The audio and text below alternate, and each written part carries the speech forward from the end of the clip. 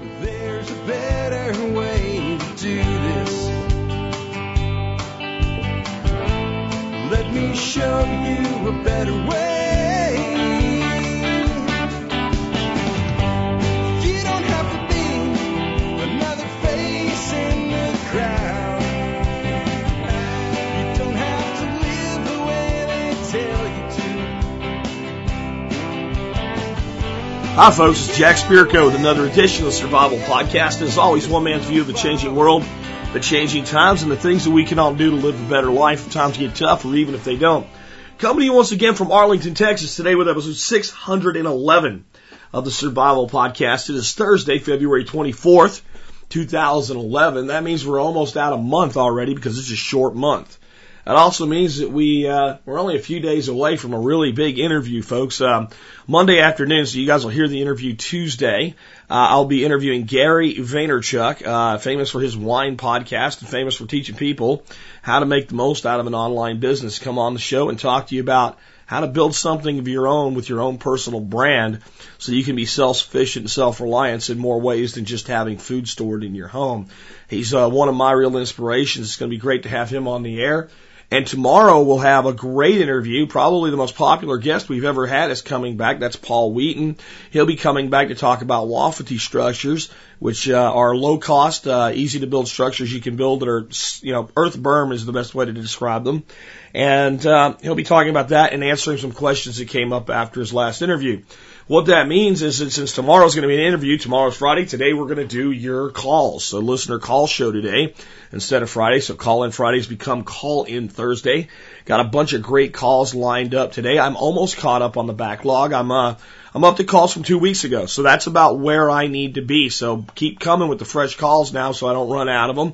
And there are a few calls from back maybe a month ago that I'm kind of weeding through a little at a time, trying to fit them into the right type of show. But basically, if you've called in and you haven't heard your call on the air yet, and it's been more than a couple weeks since you made your call, you might want to call your question again. It means there's probably an audio problem, and I could not use your call. Remember, when you call in, speak clear, distinct, and brief.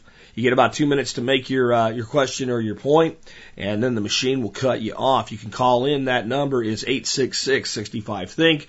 Again, 866-65-THINK. All right, let's go ahead and knock out the housekeeping and get to that first call. Housekeeping item number one today is let's take care of our sponsors. They do a lot to help take care of you. Sponsor of the day number one today is Emergency Essentials. They're one of my favorite providers of long-term storage food and other emergency gear. They are one of the longest-term online suppliers, and they have an awesome catalog as well. I really recommend that you get by their website. Of course, you can find their banner at thesurvivalpodcast.com in the right-hand column with all of our sponsors. Get by there, and if you have not already done so, request their catalog. It's kind of like prepper porn, I guess, to page through that catalog and look at all the different options that they have and things like that. And they can really do a lot from both a supply side and an education side to help you get more prepared. Make sure you check out their articles on their website as well. A lot of great stuff there about getting started with food storage and other emergency preps. Next up today, Western Botanicals. You guys need to give Dr. Kyle Christensen some business over there. Go by and see what he has that you can use. I'm sure there's something, because you guys owe him a debt of gratitude. Without his herbal throat spray, made primarily of a variety of herbs and wild cherry bark, I don't know if there would have been a survival podcast for a couple weeks. Me dealing with this throat thing, it was the one thing that got me through it. He's also been very kind to my wife and has helped her with her migraines and some other things with some of his herbals. So check out his website, see if there's anything there you need. And remember, if you need help, pick the phone up and call those guys. They will give you great consultative help. They also have a membership program called a preferred membership program. That is $50 a year. And with that $50 a year, you get 25% off everything you buy. Now, that saves some of their customers hundreds and hundreds of dollars a year if they use a lot of herbal supplements. But remember, if you join the Member Support Brigade, you get that for free. Now, how much is Member Support Brigade? $50. How much is that one benefit worth? $50. So Members Brigade is a great value in of itself, and that one benefit is huge if you need to use herbal supplements of any type. Remember, everything they have over there is either organically grown or wild crafted. I'm going to wrap the housekeeping up quick today. I am going to remind you guys, though, I am running a sale on Members Brigade. You can use the discount code word positive from yesterday's show about positive thought in a world of disasters and get your first year for only $30. I just gave you a benefit there that's worth $50. So there is some real value add to the Members Brigade. And remember, you're supporting the show at about 18 cents an episode. With that, let's go ahead and take your first call today. Hi, Jack. This is Jose calling you from Northern Virginia, and I'm calling to find out if you can maybe address something I've been looking into called a Faraday cage and how that may help prepare for potential solar storms. Thanks. Love your show. Bye. Well, I'm not an expert on Faraday cages. Let me give you a little bit of information about them and a little bit more information about things like protecting yourself from excessive solar activity or an EMP that would be something that would come from the use of something like a nuclear weapon detonated high in the atmosphere designed to shut down electrical systems. A Faraday cage is basically, the best way to think about it is a grounded enclosure. So there's a ton of ways to make them. It can be anything from a box of metal to a wood-based cage with a mesh around it.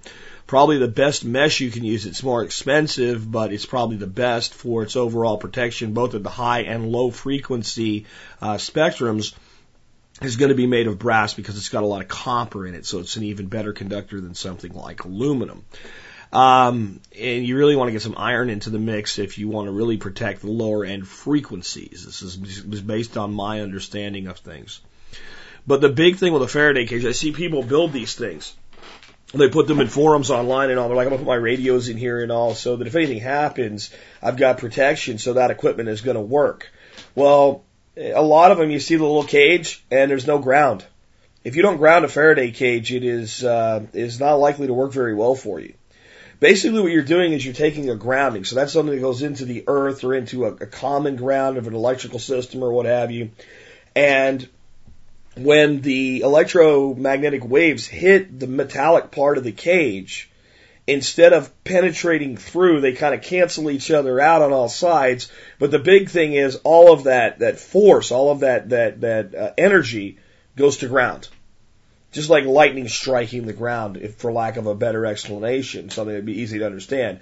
If the lightning strikes the ground, the electricity goes into the ground. If lightning strikes an object, it goes through the object and eventually finds its way to a ground and destroys the object in the process or damages the object in the process. So what the Faraday cage is doing is essentially taking all that electromagnetic radiation, shielding whatever's held inside of it, and taking it to the ground. So the big thing with a Faraday cage is you have to ground it. Now there's a lot of things that can be done to protect equipment and vehicles without going to the level of a Faraday cage. One of the things that I've seen suggested, I don't know if it'll work, but it seems to me that in all but the most extreme circumstances it would be simply hanging a chain that goes to the ground of your vehicle that drags on the ground. And literally, like you see sometimes a pickup running around. I don't know if these guys plan to do that or not, where you see that happening.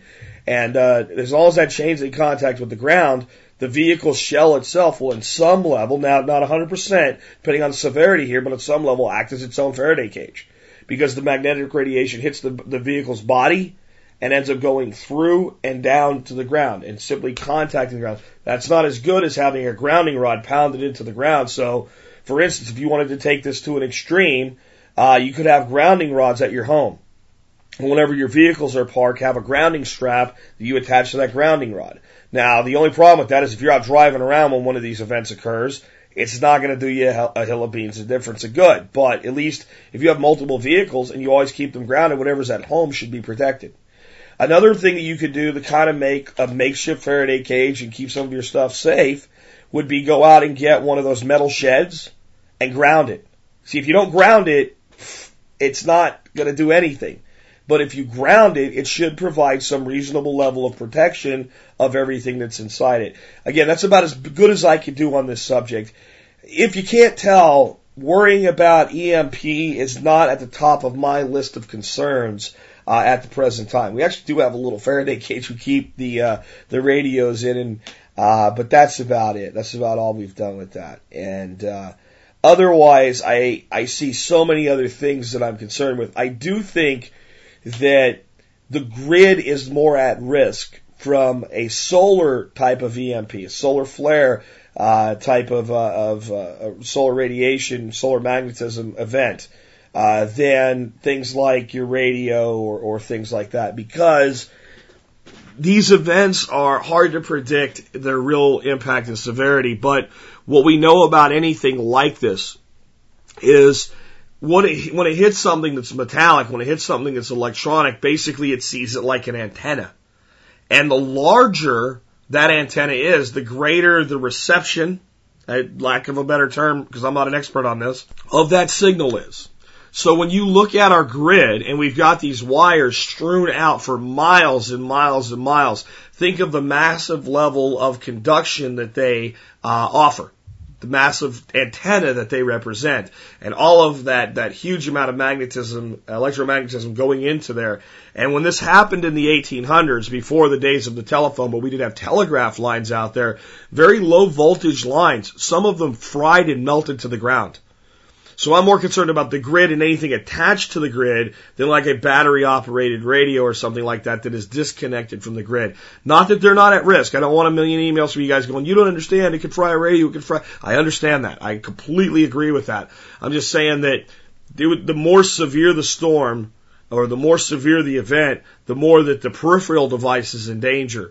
But the type of storm we had in the 1800s would be more likely to have an adverse effect on the grid. Of course, all the awful consequences that go along with that. So things like if you have a generator, when it's not in use, keeping it grounded is probably a great idea. If we had an event predicted, it would probably be a really good idea to just shut your main off in advance of the event if it looked like it was going to be a big one. One of the things that our illustrious government could do to help us, our utility companies all, could be to shut down power in certain areas to help mitigate this.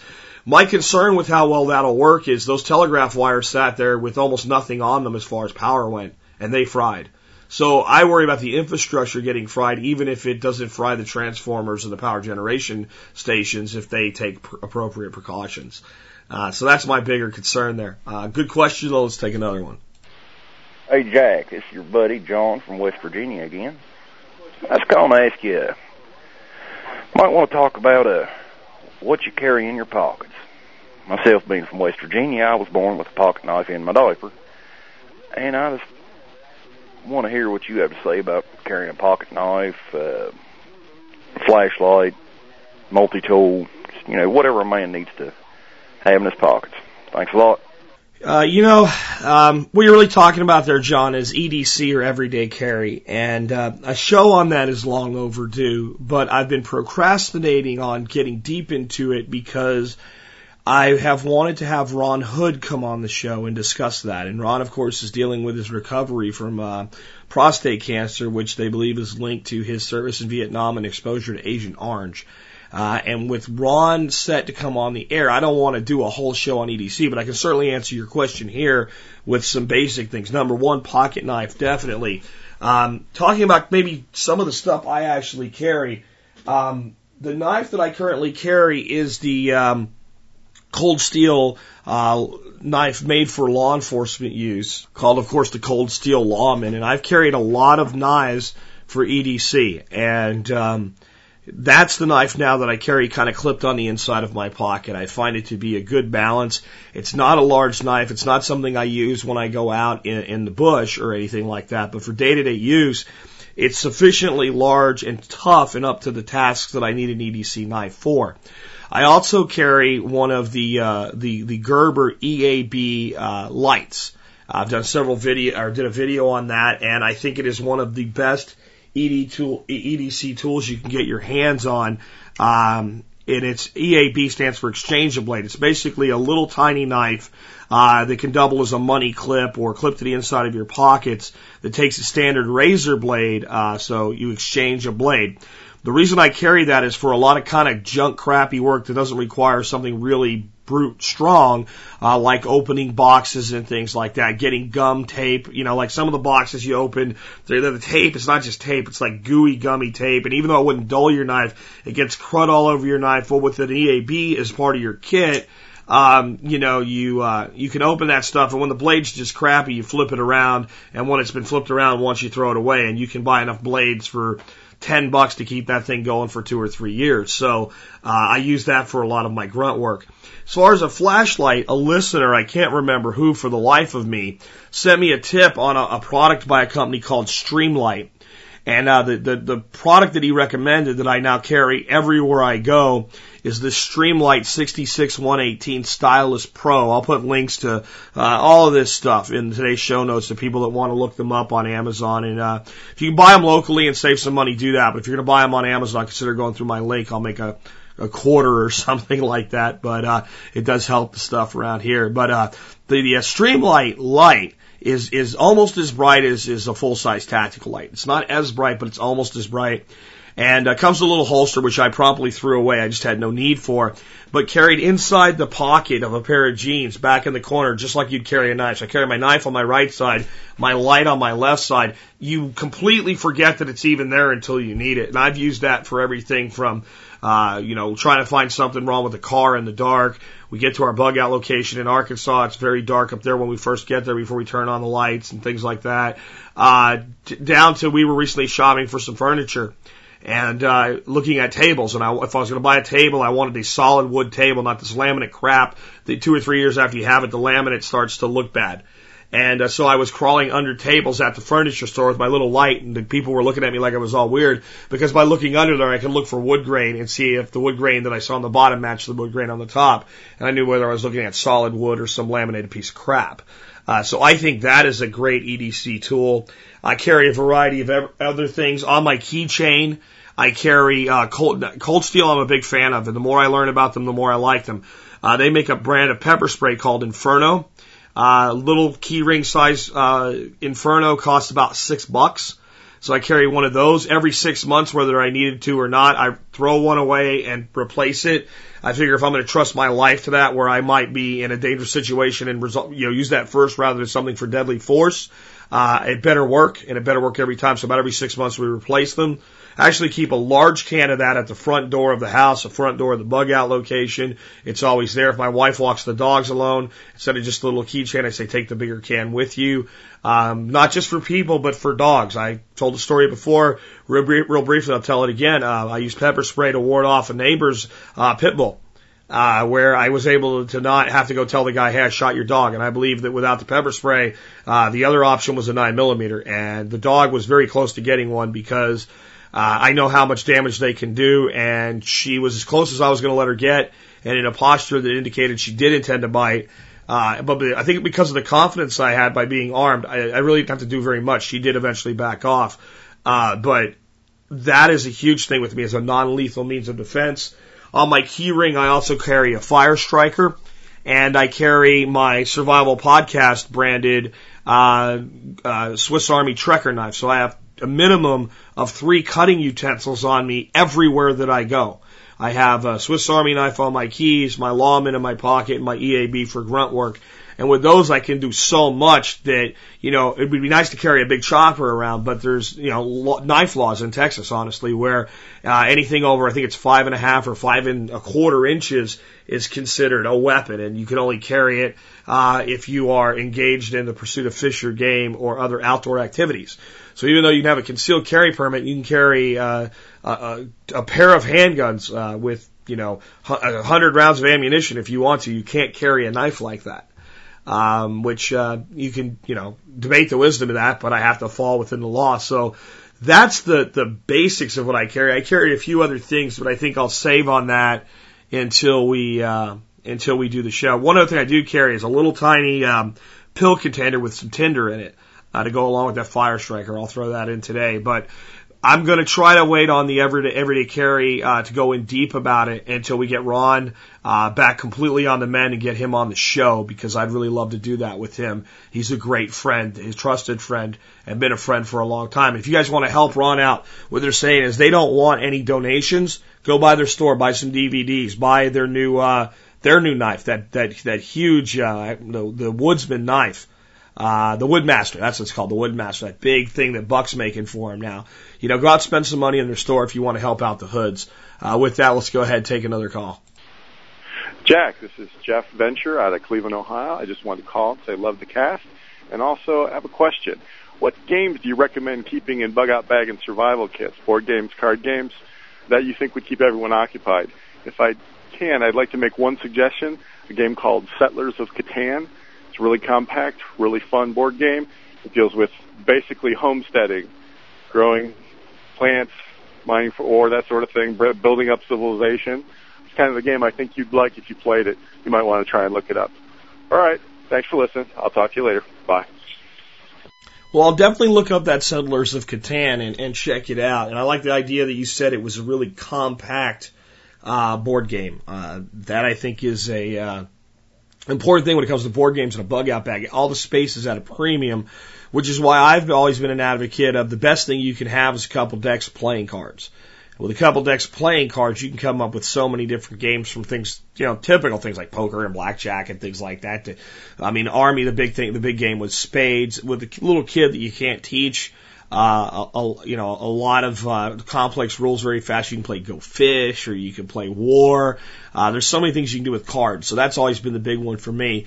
On the board games, I have to tell you, I'm not a big fan of board games. Even to my own family's dismay, even my son was growing up and he was all into stuff like that. I just had to force myself to play them. I am not the kind of guy that likes to get around a board game and play it for a long period of time. The stuff I actually like to do is the kind of trivia games and stuff like that, and the Scene It stuff. That's not really good for power outages or whatever, but I guess you got backup power. We've done it, like the Friends Edition or what have you, and my family doesn't really like to play that with me because with my memory retention, it's kind of one-sided, and it's not about being smart. It's about just being able to remember like everything, including things you don't want to remember. So I have to check out that Settlers of Catan. Some other things though, that I would think that might make sense to go in there, along with those cards. There's a game that I learned to play a long time ago with cards called Cribbage, and I always enjoyed playing that game. It's very strategic. It's got a lot of rules in it. The first time you play with somebody that knows how to play it, and they start scoring points on you, explaining to you why, you almost feel like they're saying, well, see, it's Tuesday. And because it's Tuesday and this is a jack, then I get some points. But when you learn the rules, it's actually not that way. It's not like the other person's just making them up. And when you do, it's kind of a very engaging game, and it's a little bit more, I'd say strategic and a little bit more engaging than a lot of other card games, especially when you're looking at playing with just two people. Some of the card games I did enjoy Spades in the Army, but you're generally playing with a group of four. And a lot of card games get a lot better with a group of four. Cribbage is really a game designed to be played, one player against another.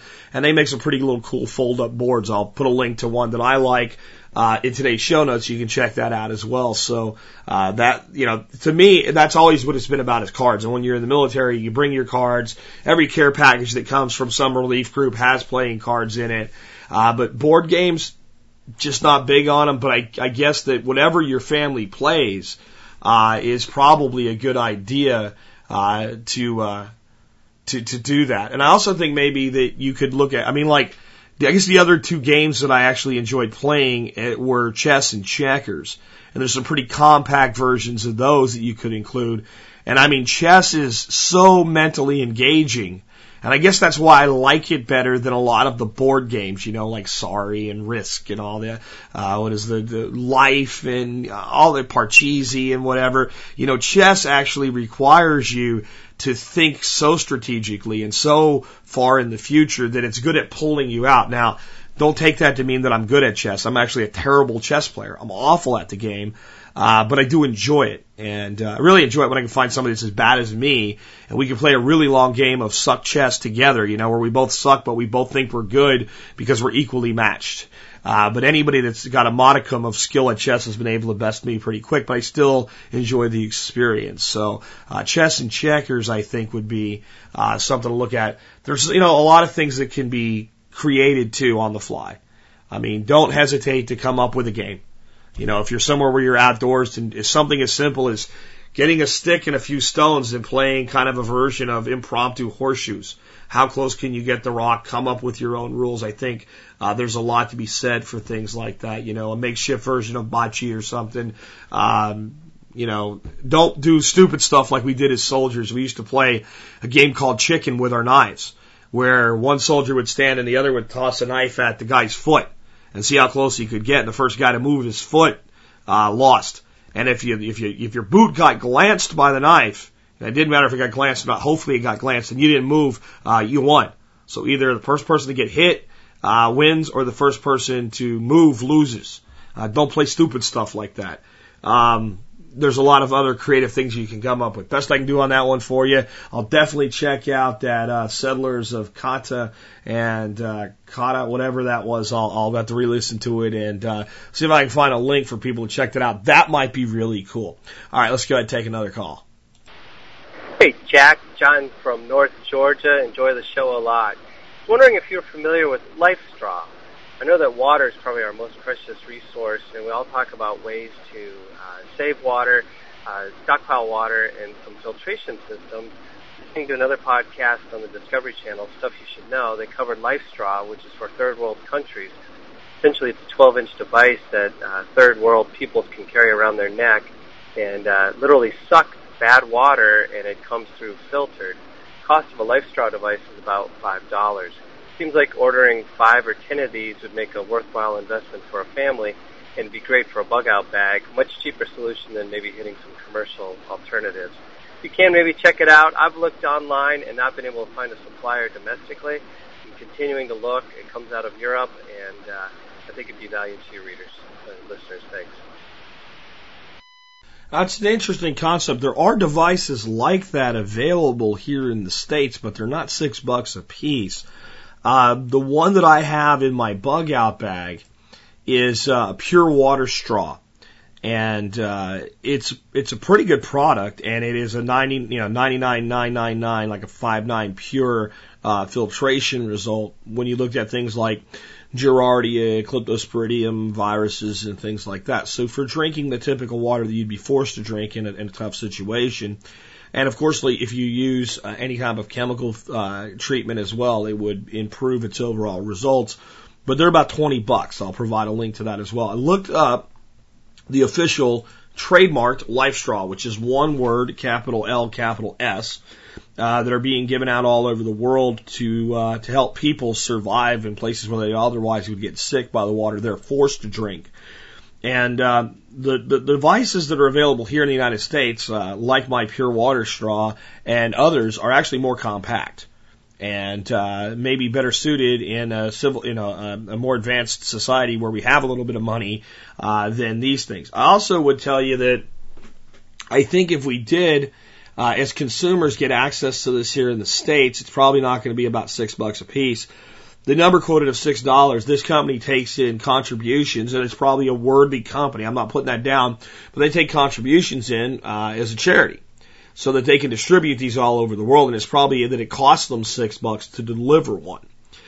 So that's probably more about, if you donate $600, you're going to account for 600 life straws being handed out, saving lives, and that's all well and good. My point is that even if we do get this product here in the States, they probably won't be $6. It'll probably be 12 or 18 or 20, just like what's here. I will fire off an email to a couple of the sponsors, though, today about this product and ask them if they would be interested in either contacting these people about making this available in the United States, becoming an importer for them, or maybe finding a product that is more suited to our needs here in America, because I checked, and a lot of them have small water filtration devices, but nobody seems to have a direct straw filter type device. So, 3 people spring to mind for this. It would be Safe Castle, the Berkey guy, who may not do it because he's so, tied in with Berkey and would not want to hurt his relationship there. And of course, ready-made resources. So I'll fire off something to all of them today. Now, they all do have very compact water filtration technology, Sterapen stuff, The Berkey guy's got the sport bottles. Those are great. He donated those to Brandon and his organization went down to provide relief to Haiti. So, something as simple as a Berkey sports bottle may be actually better. And here's why I like a small device like a sport bottle type filter or something more than a straw. To use that straw filter, and I even carry one and I still feel this way, I have to bend down to a stream or whatever and I have to drink. And what that means is that I don't really have a way to take water with me. If I have a container, I can drink from the container, but now I've got two devices, and there's some redundancy there, and I understand that and all, but something like a Berkey Sport bottle, or Sterpen product or something like that, I have water and I can take it with me and I can filter it with one device, and I kind of like that approach. I also really like the Lifesaver products available from Ready-Made Resources. I think as far as field filtering goes, they're the most effective and the most rugged stuff that is available for out in the field. Stuff like the jerry can, like the Lifesaver 10,000, allows you to filter an awful lot of water and carry an awful lot of water. Basically 5 gallons with you. Now it's big and bulky. It doesn't go in a bug out bag, but I think with water, we need to think very broad. So tiny things like a straw, middle-sized things like a bottle or a sport bottle type filter or something like that, and large portable devices like the jerry can. I think and for my home use, again, I use a Berkey system. I think that's the best thing to be sitting in your home, to look good, to work, to be economical, and to provide great filtration of the water you drink every day. Kind of a broad spectrum there. But we'll check into this Life Straw thing, and I'll put a link to the similar product, but again, it's not $6, it's $20, that I keep in my bug out bags. Let's go ahead and take another call. Hey, Jack. My name is Sean. I'm right outside of Little Rock, Arkansas. I really like your show. I have a few questions on hugelkultur for you. I looked this stuff on the internet, and I really couldn't find out this specific stuff. Every time I see somebody doing a bed, they're putting the wood on top of the existing ground. I wonder if it would be okay if I dig down about 4 foot, fill that up with wood, logs, sticks, twigs, then cover it with 2 to 3 foot of soil, so that when it decomposes, it doesn't go below grade. And I was also wondering if I could use pine and gum trees to fill up this bottom area. I saw on the internet where it said not to use cedar, black walnut, and black locust, but I really got some pine and gum trees I want to get rid of on my property, and I couldn't find anything about putting them in there, if it would be good, bad, or indifferent. My next question is, I have a 5-acre pond, and I was wondering if I dig this next to the pond so that I went down and got into the groundwater there, if that would be a good or a bad thing, so the groundwater could feed the bed. I wouldn't have to water it, or would it be too much water so it would mildew? Just a few questions for you. I appreciate it. Thank you much. Bye. Well, it's a question I've had too, because I've seen people do it both ways, both digging down and building up. And my belief is the main reason that people build up is it's easier. I'll definitely talk to Paul about this tomorrow when I have him on the show, and I think it'll help out a lot for both of us to learn more about that. But I absolutely see no reason why going subterranean or building up really is going to be that much of a difference. I'm a big believer in overall a raised bed type of concept, so I would be more inclined to do like what you're saying. I've seen people do it where it's flat. They just dig it down and they pack it back in, and that's it. And the excess dirt they take off, and I guess as their pile rots, they just backfill it, which makes perfect sense to me that would work. So, I think that you can go down, you can go up and down. I mean, it's really up to you and what you want in your final product, because the concept is still the same. I've got a big spongy mass of rotting wood underneath where the plants are growing. But again, if you think about it for people, especially those that may not have excavation equipment or things like that, you want to do a large bed, it would be much easier to pile up your logs and pile topsoil on top of them than to put them down into the ground. So I think that's the main reason you see those high, big hugelkultur beds, where I just kind of don't want something that high on my property. I don't want big giant berms. I want nice, somewhat raised beds, maybe coming up a foot or two, not something 3 foot, 4 foot high. Sepp Holzer, has some of these things that are 6 foot tall. And it's not that it doesn't work great, it's just a matter of aesthetics for me. So, there you go on that. On the pine, and gum. I think the gum would be no issue at all. On the pine, they do have some videos. Paul even has some out where a guy used spruce tree, so call it the same thing. And it works okay. It would be preferable to use any type of hardwood over any type of pine because of some of the acidifying effects of the pine trees. But that's usually mitigated over time. But the pine can be used, but you would, I mean, if you really wanted to kind of find a great use for that would be to plant things in there that generally like acidic soil. So a hugelkultur bed composed of pine that was growing, let's say, blueberry and cranberry seems to be a really great idea. You're kind of a peanut butter and jelly situation, a match made in heaven. So you might want to take your pines and put more acid-loving plants into the beds that utilize the pine. The gum shouldn't be an issue. Black walnut, black locust, the big reason they tell you not to use that is because it takes forever to rot, and you want that wood to rot and become spongy. So you put something down there like black locust, you might dig that up 10 years from now, and it's as hard as a hunk of concrete. So it's a bigger issue there. Black walnut can have some very detrimental effects to other things growing, so it's kind of both. I just can't see anybody bearing black walnut anyway. Even down to small pieces of black walnut. I mean, for pistol stalks and things, it's like one of the most beautiful woods known to man. So I just don't know why anybody would do that either. But the black locust, the problem there is the dadgone thing doesn't rot. I mean, I've seen 50-year-old fence posts made out of black locust, and they're solid as a rock. So that's my guess anyway. I'm not a hugelkultur expert. I just learned about this like you did.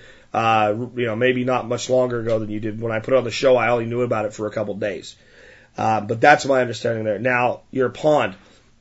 I don't think there's any way a hugelkultur bed is going to get too wet. Because the wood itself is a sponge, and it's going to take up as much as it can, and it's going to stop. Now, if it's a swamp, that's different. But as far as having water available to draw from, I think it's very, very self-regulating, and that's why it works. My concern with digging down in a pond, down to a level where water from the pond would seep through, is you're effectively creating a breach in your impoundment. But I also know from another call you made that you run an excavating company, so you may have something different in mind. So I'm going to answer this with a caveat. I would be concerned for the structure of the impoundment. But if you do it in a way where that's not effective and just some of the water somehow becomes available to the hugelkultur bed, I think it would be very self-regulating. And it would be a very, very effective way to do things.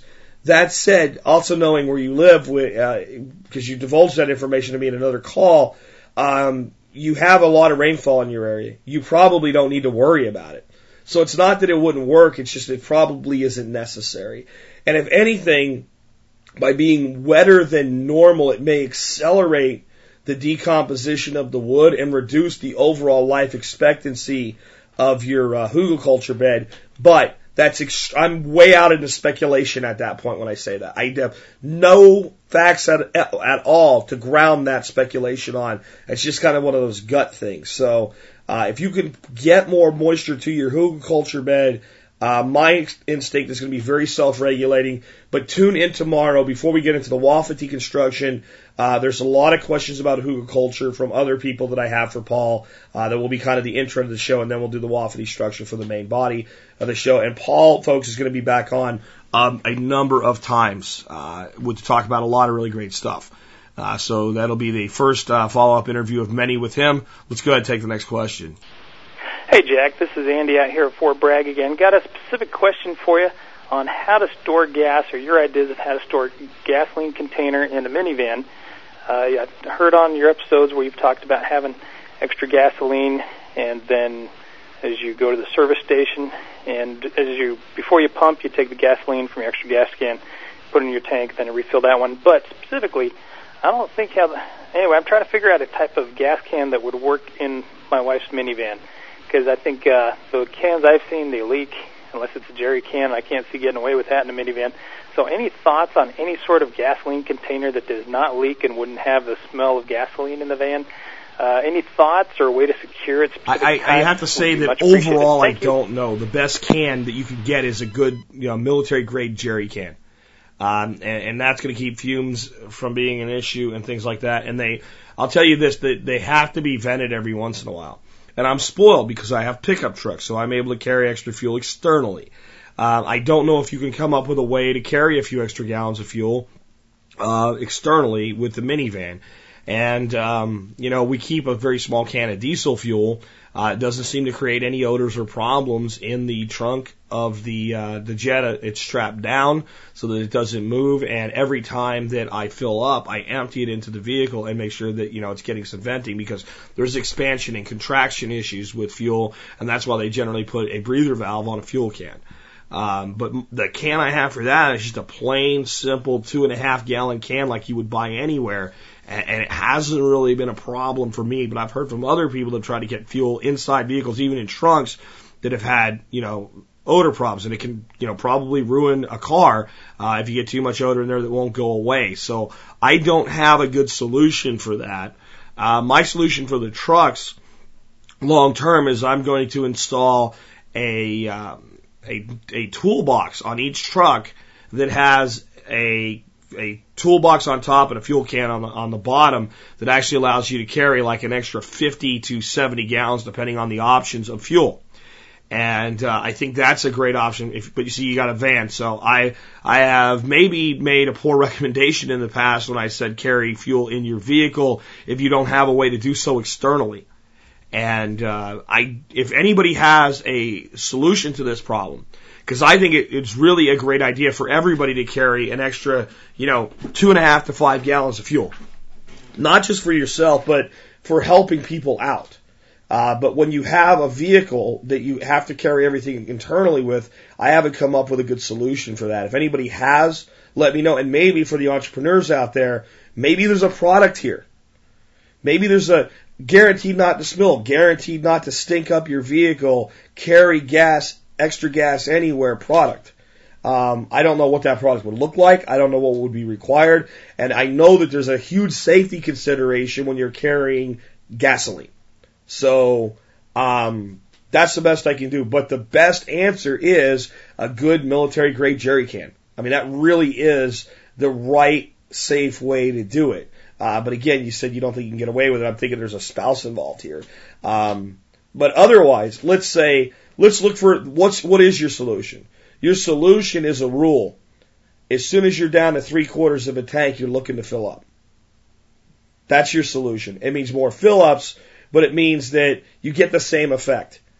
If if most people fill up at a half tank and you fill up at 3/4, you're getting that extra reserve capacity at all times.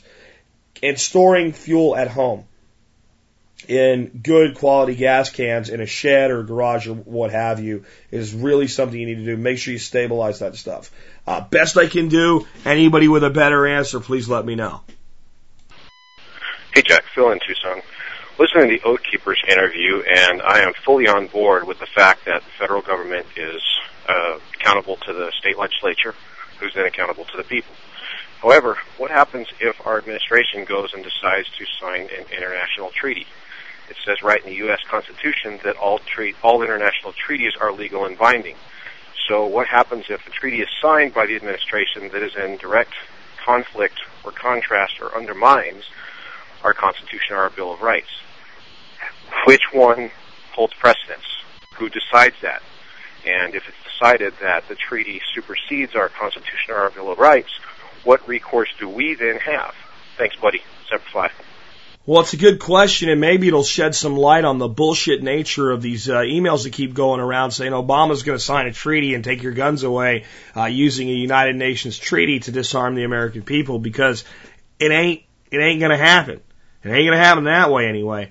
Let's start out with what it takes for a treaty to be ratified.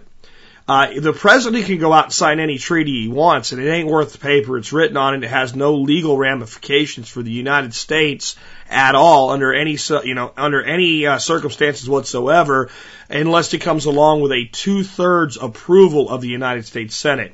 According to the Constitution, that's what it takes to ratify a treaty. Again, 2/3 vote of the United States Senate in approval, along with the signature of the President of the United States. So, if they wanted to take away your guns with a treaty, they would already be well on the way to be able to do it with a majority in the Senate and a president that wanted to do it. So it would be easier to do domestically under domestic law than something like a U.S. treaty with a foreign entity. Now, as far as, the treaty does get ratified, the treaty does pass, and it's in somehow conflict with the Constitution. Direct conflict would be meaning obvious conflict, something that clearly violates something that heretofore had been allowed and now is prohibited under this treaty, and had heretofore been seen as being protected by the Constitution and basically nullifying that. And that should be also impossible from a legal standpoint. The highest law in the land is the Constitution, so just because a provision for a treaty is allowed doesn't mean that the Constitution can be superseded by the treaty. So to make a law that would go ahead and violate something heretofore constitutionally protected would require first an amendment of the Constitution, and if the treaty were in violation of the Constitution, then the treaty would be null and void and not valid. Even if passed by the Congress basically the Senate, but that's one branch of the Congress, and the President, it would still not be valid. Now, who decides that? Because generally speaking, when things violate the Constitution, they might be pretty cut and dry to us, but they live in kind of a gray zone. Well, the Supreme Court of the United States would decide whether or not it was valid and constitutional. Now, what if a treaty was signed that the people of the United States disagreed with? Well, our recourse is the ballot box, and to put people in that would go, and a president in that would basically nullify the treaty and say that we are no longer going to honor the treaty. And you might say it's legal and binding, but anything that we can do, we can also undo. And we can undo it through the same process. And as far as violating treaties, it's not like the United States doesn't have a history of breaking treaties, even one fully agreed upon and signed. If you ask the average Native American, what is a U.S. treaty worth? Well, they'll tell you it ain't worth the paper it's written on anyway. So we already have precedent of basically saying the treaty that we signed we will no longer honor. Now, that is damaging to us in the world, because then that means a treaty with us doesn't mean anything. And one of the first treaties that was violated, there was a treaty that we had with the French for the American Revolution. And then the French came back and said, you guys need to honor this treaty and help us out with our war against England. And there was a real divide in this country about that, because some people said, hey, they did help us with our revolution, we should turn around and help them, they're our allies. And some people still had a lot of love for the mother country, even though they wanted independence. Hey, it's still England, it's still where we come from. Never let the sword of the father be drawn against the son, that type of thing. And the way we eventually wiggled out of it, John Adams basically told the French, our treaty was with King Louis, and he's dead now, so the treaty is no longer valid. So there's a lot that goes into treaties, but the one thing I want to lay to rest today is the President of the United States, be it George Bush, Barack Obama, or Mr. Magoo, can sign any treaty he wants, but it has no validity, it has no power, it is absolutely meaningless without a 2/3 majority of the United States Senate. So please, the next time you get an email from the Conservative Center for Action Alerts or whatever crap it comes from that says Obama will take your guns by signing a secret treaty with the United Nations, delete the damn thing, don't forward it, because it's absolute 100% total bullshit. Do I believe that he would do it if he could? Yes. Do I believe that Barack Obama is an enemy of the Second Amendment? Absolutely. 100% so. The guy is as anti-gun as it gets. Fortunately, thanks to Heller versus D.C. and a now strong majority of Republicans in the House of Representatives and Democrats that have come over to a more constitutional way of thinking about the Second Amendment due to fear of losing their jobs, there's not really a lot of threat to our gun rights right now from the federal government. The primary threats to firearms rights in the United States today are not from the UN in a small arms treaty. They're not from Barack Obama or the federal government. They're at the state level. They're at the state level in states like New Jersey and Illinois and California. And it's up to the people of those states to do something about it. But if a treaty's ever ratified that's in conflict with the Constitution and even the Supreme Court lays down on the job, then whose job is it to do something about it? the American people. We start with the ballot box, and eventually we go to civil disobedience, and we refuse to obey the treaty on the grounds of it being unconstitutional. That's why this is a republic. Not a monarchy, not an empire, but a republic. We are actually far from the republic we're supposed to be, but it's the job and the duty of the people, and dare I say the Oath Keepers, to say, we will only let this go so far. And that would be a place where I would call for open revolt.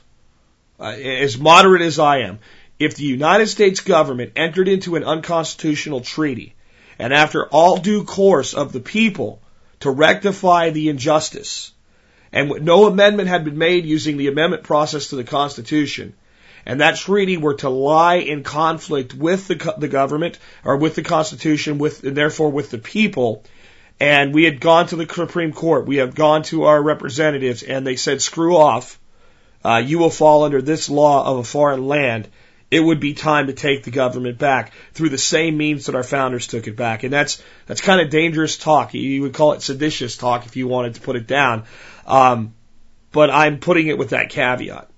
When you trash my Constitution, yes. When you totally take away all my means of restoring the Constitution, when I get my fellow Americans to see it my way, and we come back and we vote for it and we do everything under the law, and the law no longer protects us, yes, at that point we would have to cast off this government and form a new one. I pray to God it never happens, but if it does, I'll be standing at your side. Let's go ahead and take another question.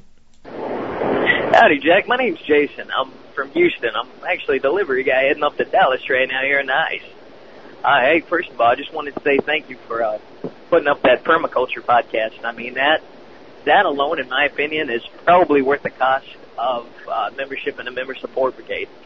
And I wanted to ask you, how do you think, or rather, when it comes to permaculture, if you're in a suburban backyard, how would you first begin? I mean, I realize you're not going to have a farm or anything like that to work with, you know, like you're not going to have 20 acres or anything like that, but what should be the first steps toward, I guess, you know, starting a little bit of permaculture yourself in your own backyard? Hey, thanks a lot. I really appreciate what you do. All right, bye-bye. I mean, a little bit, your question's been answered by the previous episode that you referenced. I mean, the first thing to do with permaculture is to understand that permaculture is more about design than anything else. And it's about good design, and it's about functional design. And that means before we do anything, we need to understand the area that we're operating in. It doesn't matter if it's a tenth of an acre or 10 acres, we still need to do the same things. So just like I said in the episode, you're going to want to plan your zones. And in most residential areas, you're probably better off, instead of looking at a 5-zone system, a 3-zone system. You're looking at zone 1 is where your kitchen garden, your herb garden, and the things that need daily concerns and cares are going to go.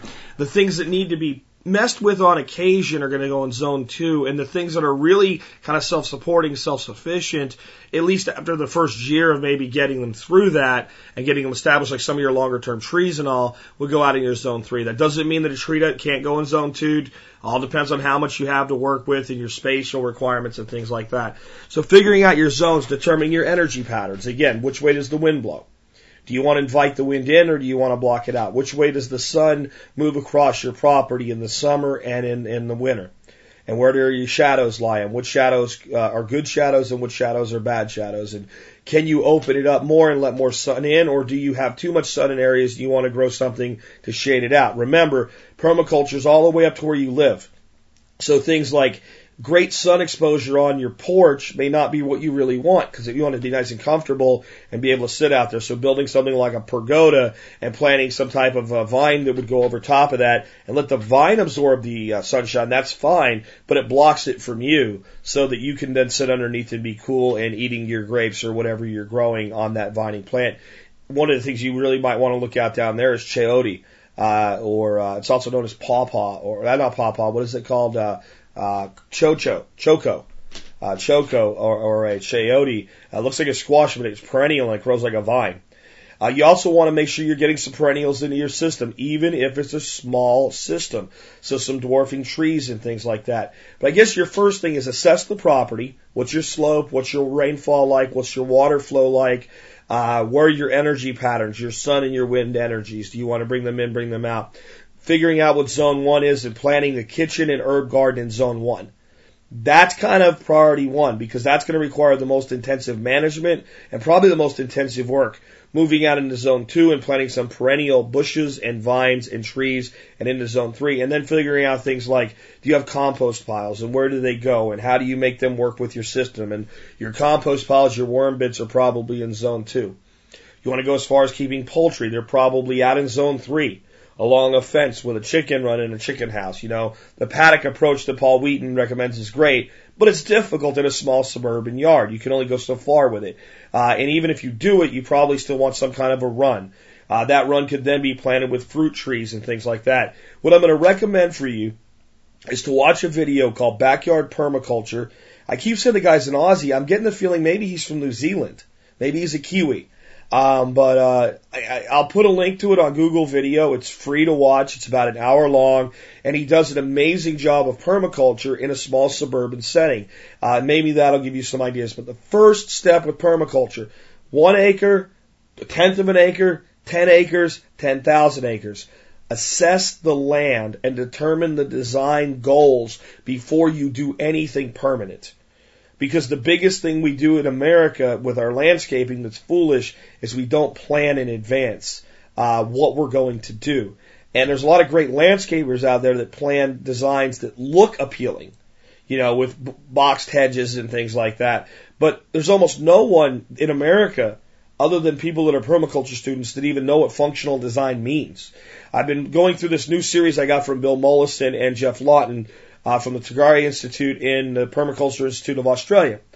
And it's like a 15 DVD set. And Mollison's lecturing at the beginning, and he was talking about how he had a bunch of architects, and he went in to talk to them about functional design. And they were like a group of people that were really basically going to bring this hippie guy in and basically tear him apart and show him how their smart ideas with functional design. And before he even started, he said he takes his watch off and lays it down, which I don't get that, but that's his thing. And then he says, can anybody here for me define functional design? And the room was silent. And he didn't say a word for several minutes. And he said, so now we've established that none of you know anything about functional design because you cannot even define it. And he did the same thing with another workshop on sustainability. He said, define sustainability. And it was the same from all these experts that were there to talk about sustainable agriculture. None of them could even define the word sustainable. And, what I'm learning from this DVD series so far is that we really have to think more about our design. For every hour of work you do, actual manual labor in a permaculture system, you need to spend anywhere between 5 to 15 hours of thought and planning so that the work, it's not because you're lazy, it's so the work has maximum effect. So that's the best answer I can give you there. Again, I'm going to steer you to that video and steer you back to my prior episode and ask you to think more about your property and do a drawing of your property, get your energy patterns on your property, and then think in a zone status 1, 2, and 3, with 1 being the most intensive management, 3 being the least intensive management, and a good herb and kitchen garden in that zone 1 as close to your property as close to your house that makes sense. Remember, zone 0 is inside your home. So it's really a 0, 1, 2, 3 approach. Let's go ahead and take the next question. Hi, Jack. My name's Matt. Absolutely love the show.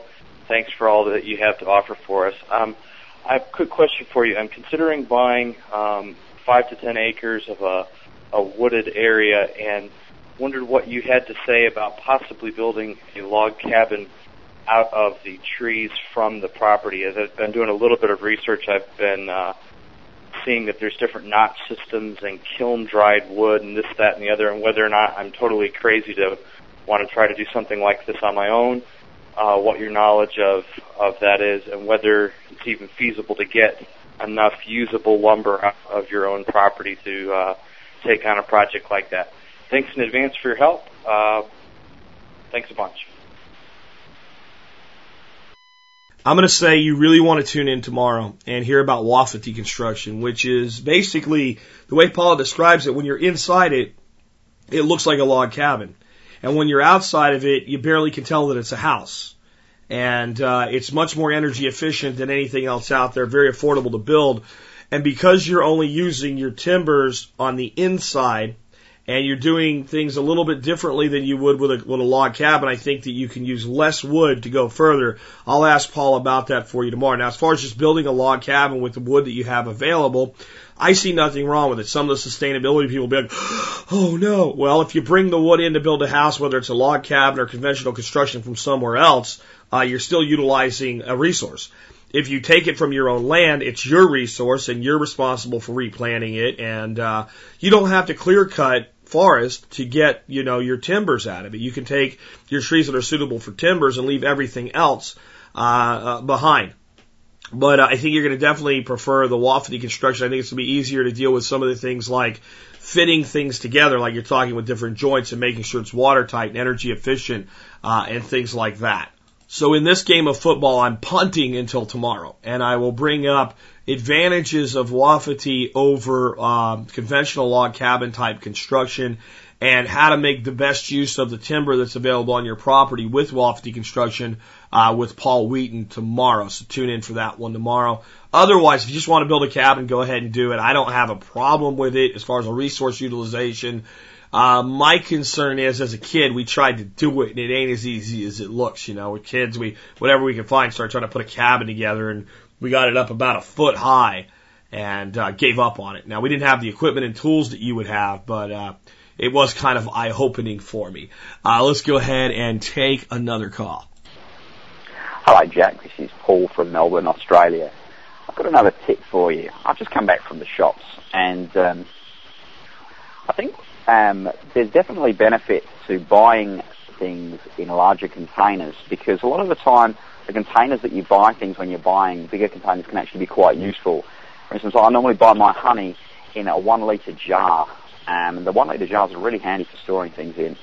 Other containers that are particularly useful, I don't know if anyone knows anyone that sort of does any weight training. The containers that the protein powder comes in are really handy. And also, I might do a bit of running, and sort of rehydration formulas that you can get. They also come in kind of handy containers. So, I suppose when you're shopping, look at the containers, because sometimes the containers are quite expensive, and you can buy. Just bought a big jar of pickled gherkins for $6. A jar that big would actually cost me more than that probably if I wanted to buy it. So, it's worth looking. Anyway, that's all. Thanks a lot. Keep up the good work. Bye. I think it's a great idea, and we've done it for exactly what Paul is saying, and we've done it for purely aesthetic reasons. There's been times when we're out, we're looking for a new bottle of wine, and we'll find a bottle that's just a cool-looking bottle, and my wife likes bottles. It's one of the things that she collects, and she has them all up on her cupboard and all. We're like, we don't know if we're going to like this wine or not, but we'll try it. If it sucks, we'll use it for cooking, and then we'll have this really cool bottle. There were some German Rieslings that were like etched glass.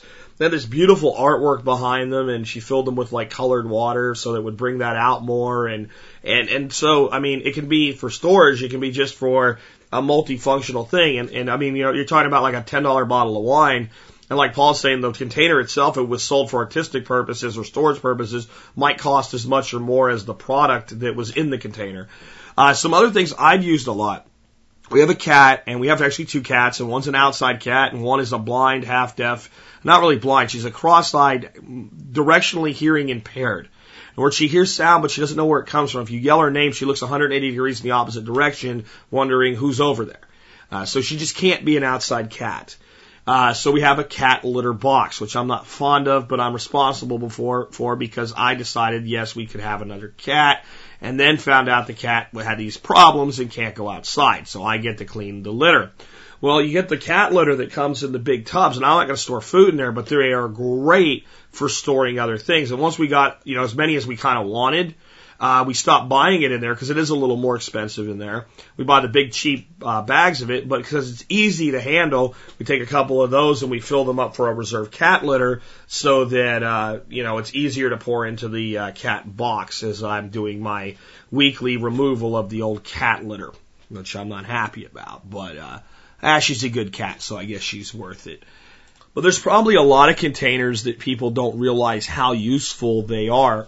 Instance would be milk containers. I always keep about 5 or 6 milk jugs, half-gallon ones, because they're more portable than the big gallon ones, fully frozen in the bottom of my deep freezer. And if we go somewhere, in addition to any other ice or what have you, throwing a couple of those in a cooler serves a fairly good way of keeping things kind of cool. And it doesn't keep things frigid, but things like, getting your fish home from the lake or whatever, it's good enough for that. My grandparents used to always buy milk in the half-gallon cardboard containers. And that's a food-grade container, so they would save those, and we would do things with them like you'd come home with a mess of trout. We'd fillet them up, put them in there, and then fill it with water and basically freeze the fish in a block of ice inside the milk jug. And that kept the fish from getting freezer burnt, did a great job of it. And, you just bring the whole thing out, throw it in the sink, and let it defrost. And my grandmother's point was, that's a food-grade container we've paid for. We might as well use it. Things like bread bags and stuff she used to save. I don't save bags from the bread. I'm bigger on making my own bread anyway, but, she did that. I guess I could see kind of from the big macro container view down to like simple functional things as well. We need to think about the packaging our stuff comes in, maybe make choices based on packaging, sometimes not make choices because, this is eco-friendly packaging, but more along the lines of this is functional packaging that serves an additional purpose. So it's great that, this thing's packaged in some biodegradable container or whatever, but if I need a container and I get 2 in 1, then I'm being more soft on the earth from an environmental standpoint, because now somebody else didn't buy that and throw it in the landfill, and I'm not buying a container that's an additional draw on resources. So great call, Paul. Again, I'm always honored when you or anybody else from, the UK, or I get a lot of calls from the UK and Australia and New Zealand, and I get some from other places, but seems like that's the place, maybe it's the English language reason that I get the most calls from. But all of you guys out there in the international space, do not hesitate to call in with your questions or email your questions as well. Those of you that may have an issue with dialing an 866 number, if you don't use Skype or something like that in a foreign country, you get to pay long distance. If you want to get a call to me, I'm okay if you do something like use sound recorder or something like that, record it and email it to me. I would be fine to put that on the air as well. Just in the email, let me know that's what you've done so I know what the attachment's all about. Let's go ahead and take another question. Hi, Jack. This is Danny from Kansas. We've just recently bought 6.5 acres, and we're considering building a pond approximately 1/2 to 3/4 of an acre, and would like your thoughts on building a new pond construction. We'd like to have it for a backup water supply and a backup food supply and recreation. And I know you can hire professional engineers to design this for you. And I've also heard that you can go to your local soil conservation service and that they can help you. Anyway, if we could just hear some of your thoughts on building a pond and possibly maintaining a pond after you get one built. Keep up the good work, Jack. Love your show. I think I've heard all episodes and going to continue to listen. Again, thanks. Bye. Well, there's some things that I really know about this process and some things that I really don't know. So we'll start out with the things that I really do know and the things that I think I can give you some helpful advice with.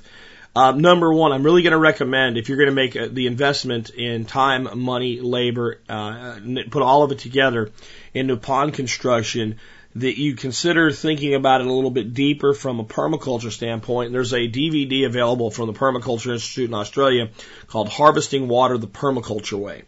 And most of it is about constructing a pond and some swales that go with that pond and harvesting the hard runoff and the soft runoff of the area. It is not something that's going to be like an engineering level thing, really. Though there are some engineering components of it, like developing contour lines and getting things set up for your excavator that may be very, very beneficial in there. But I think it will help you work with whoever you hire to do the excavation and impoundment at a much higher level. And it's about $30. And I think it would be, with the investment in a pond, it's less than 1/10 of 1% of probably what you're going to put into that pond. So it's going to be money well spent. The next thing is, your big issue is going to be, and this is another thing I know from wherever I speak concretely, what's the soil like and how much clay content you have. And if you have a good clay soil and you can remove your topsoil and put it aside, and as your excavator is doing his work, if he can put all the clay in kind of one place and all the other the rocky, sandy stuff in another place, that you can use your own clay on site to do a really good job of sealing your impoundment. And if you have that, you're blessed and you're lucky, and you don't have to bring in any kind of liner. And which would generally be, most people would use bentonite clay, which is inexpensive by unit, but when you look at a very large pond, it can get quite expensive to line a pond with bentonite. And for instance, I want to put a fairly large pond, maybe around the neighborhood of a half acre, possibly a little bit less, based on, I've got a lot of slope to deal with and things like that. In Arkansas. And I've got this like sandy silica-based soil with lots of rock in it. And that means that I'm going to have to put in a lot of bentonite, probably 6 inches of bentonite, to have an effectively impounded pond. And that's going to cost me. I know it's going to cost me, and I may do it anyway. Here in this part of Texas, I've got black gumbo clay. I can build a pond here as big as I want. As long as I've got enough water catch coming off, I'm going to have no problem sealing it. In fact, the yard is a pond at sometimes by itself, because this stuff is so good at retaining and blocking water. So it all depends on the soil you're doing, and that's your soil conservation group. That's how they're going to be of most help, is evaluating your site and telling you how much, if of anything, you're going to have to bring in off site. And sometimes you don't know.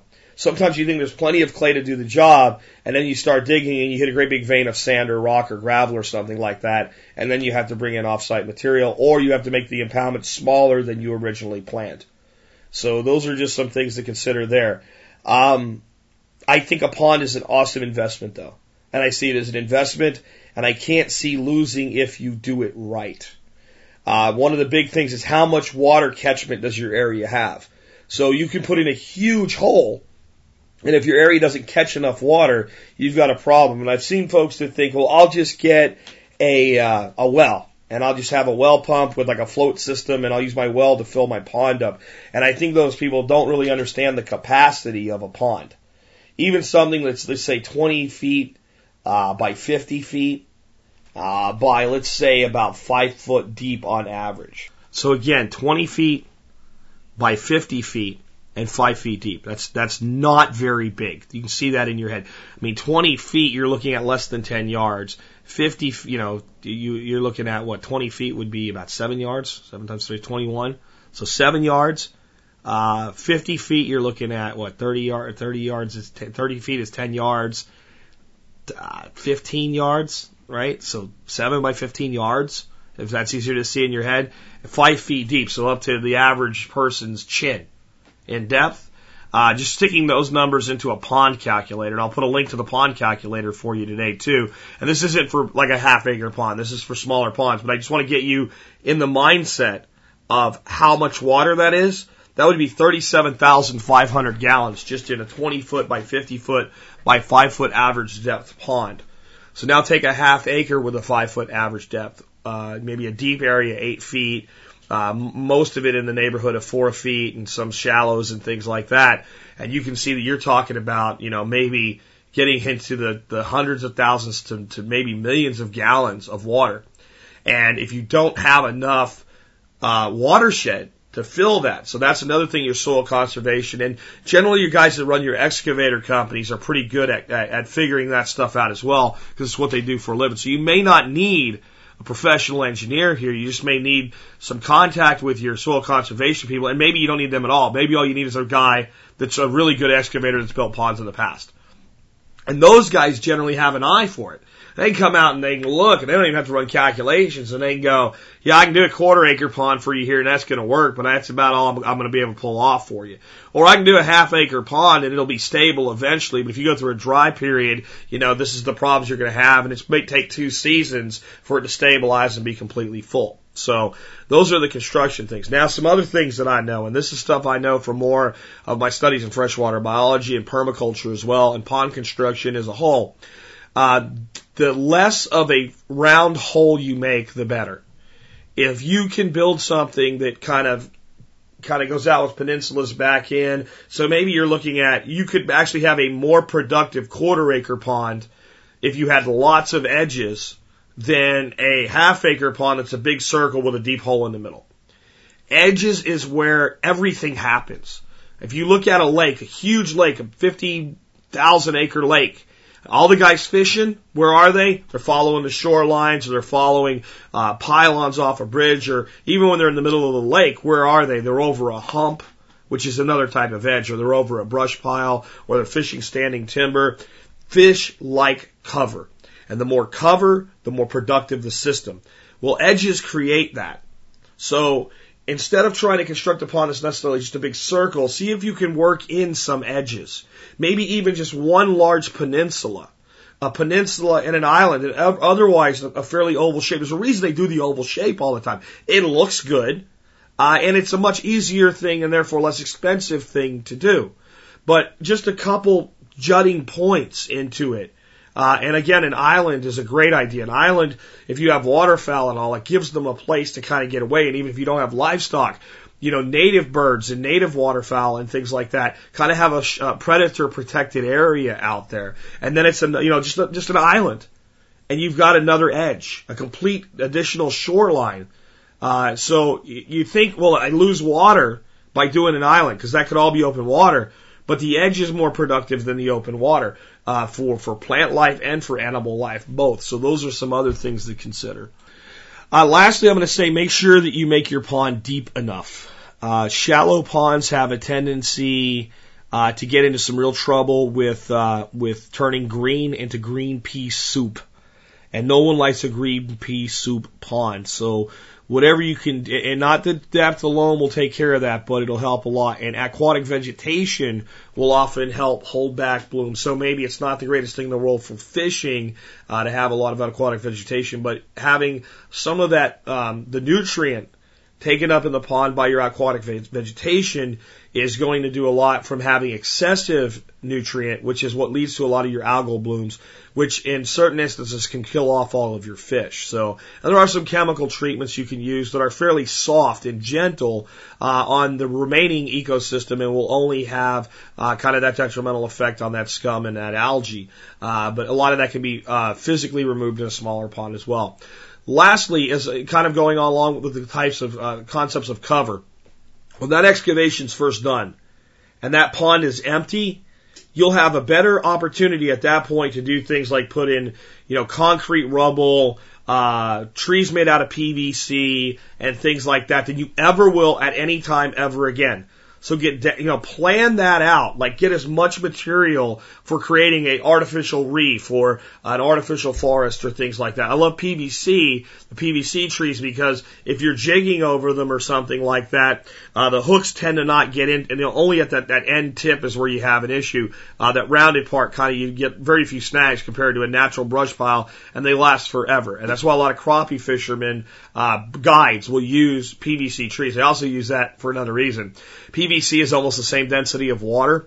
So if I build a whole set of brush piles out on a public lake by dumping PVC trees into there, which they just look at an erector set, guys. Think of an erector set. You build a big tree, a big bush set thing out of PVC, and then your bottom trunk you put into like a 5-gallon bucket with concrete in it, and you sink it. Some places that's like okay, in some states that might be a break in the law, but these guys do it anyway.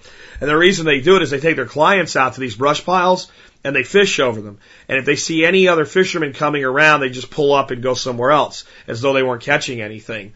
And because the PVC is the same density as water, nobody can use a fish finder or a sonar to find their little hidden brush piles. And those guides guard that stuff pretty heavily. But in your own backyard, you could do that as well. So you might want to take to going out finding work with pulling up sidewalks and knocking down on cinder block based buildings and things like that, and getting a good assortment of things. And you can also use some of the trees that your excavator takes down and whatnot, and creating your cover while the pond is fairly dry before it backfills in. And the time, again, to do that is when you first construct it. Lastly, I'm going to really recommend you check out pondboss.com and the forums over there. Every mistake you can make with constructing a pond, those guys have already made it. And every success story with a pond is there, including an old success story for me. You can check out, again, pondboss.com and their forums. Their magazine, if you're going to be a pond owner, is probably worth taking as well. So that's my last recommendation there. And with that, we'll go ahead and wrap things up for today. Again, remember, I have Paul Wheaton coming on tomorrow. Actually, I'll be interviewing him in just a few hours about wall feet construction, and also getting into some things on hugelkultur at the beginning that people have had questions about. We'll be doing that here in just a bit, and I'll be airing that for you tomorrow. And I will be interviewing the absolutely insane maniac puppy on crack that is Gary Vaynerchuk about building your own business on Monday, and that will air on Tuesday next week. Those are going to be two really great shows. If you want to be on a show like this, remember, all you got to do is pick up the phone. The numbers you press are 866-65-THINK. Leave me your question or your comment. I'll try to get you on the air. And with that, this is the Jack Spirko with another edition of the Survival Podcast, helping you figure out how to live that better life if times get tough, or even if they don't. It's in our food these days, you know it's on our TVs. Sometimes we forget we are what we eat. I don't know the answer. It's like there's nothing I can do. It's the price we pay, I guess, and we follow all the rules. There's a better way to do this. Let me show you a better way.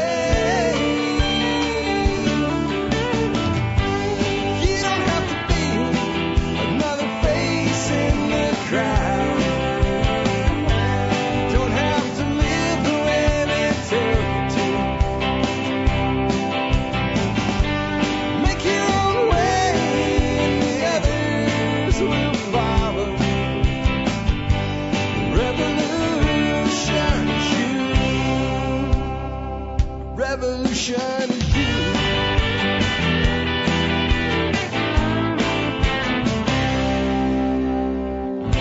Someday we'll realize our children just can't pay. 'Cause nobody up there cares. They're living for today.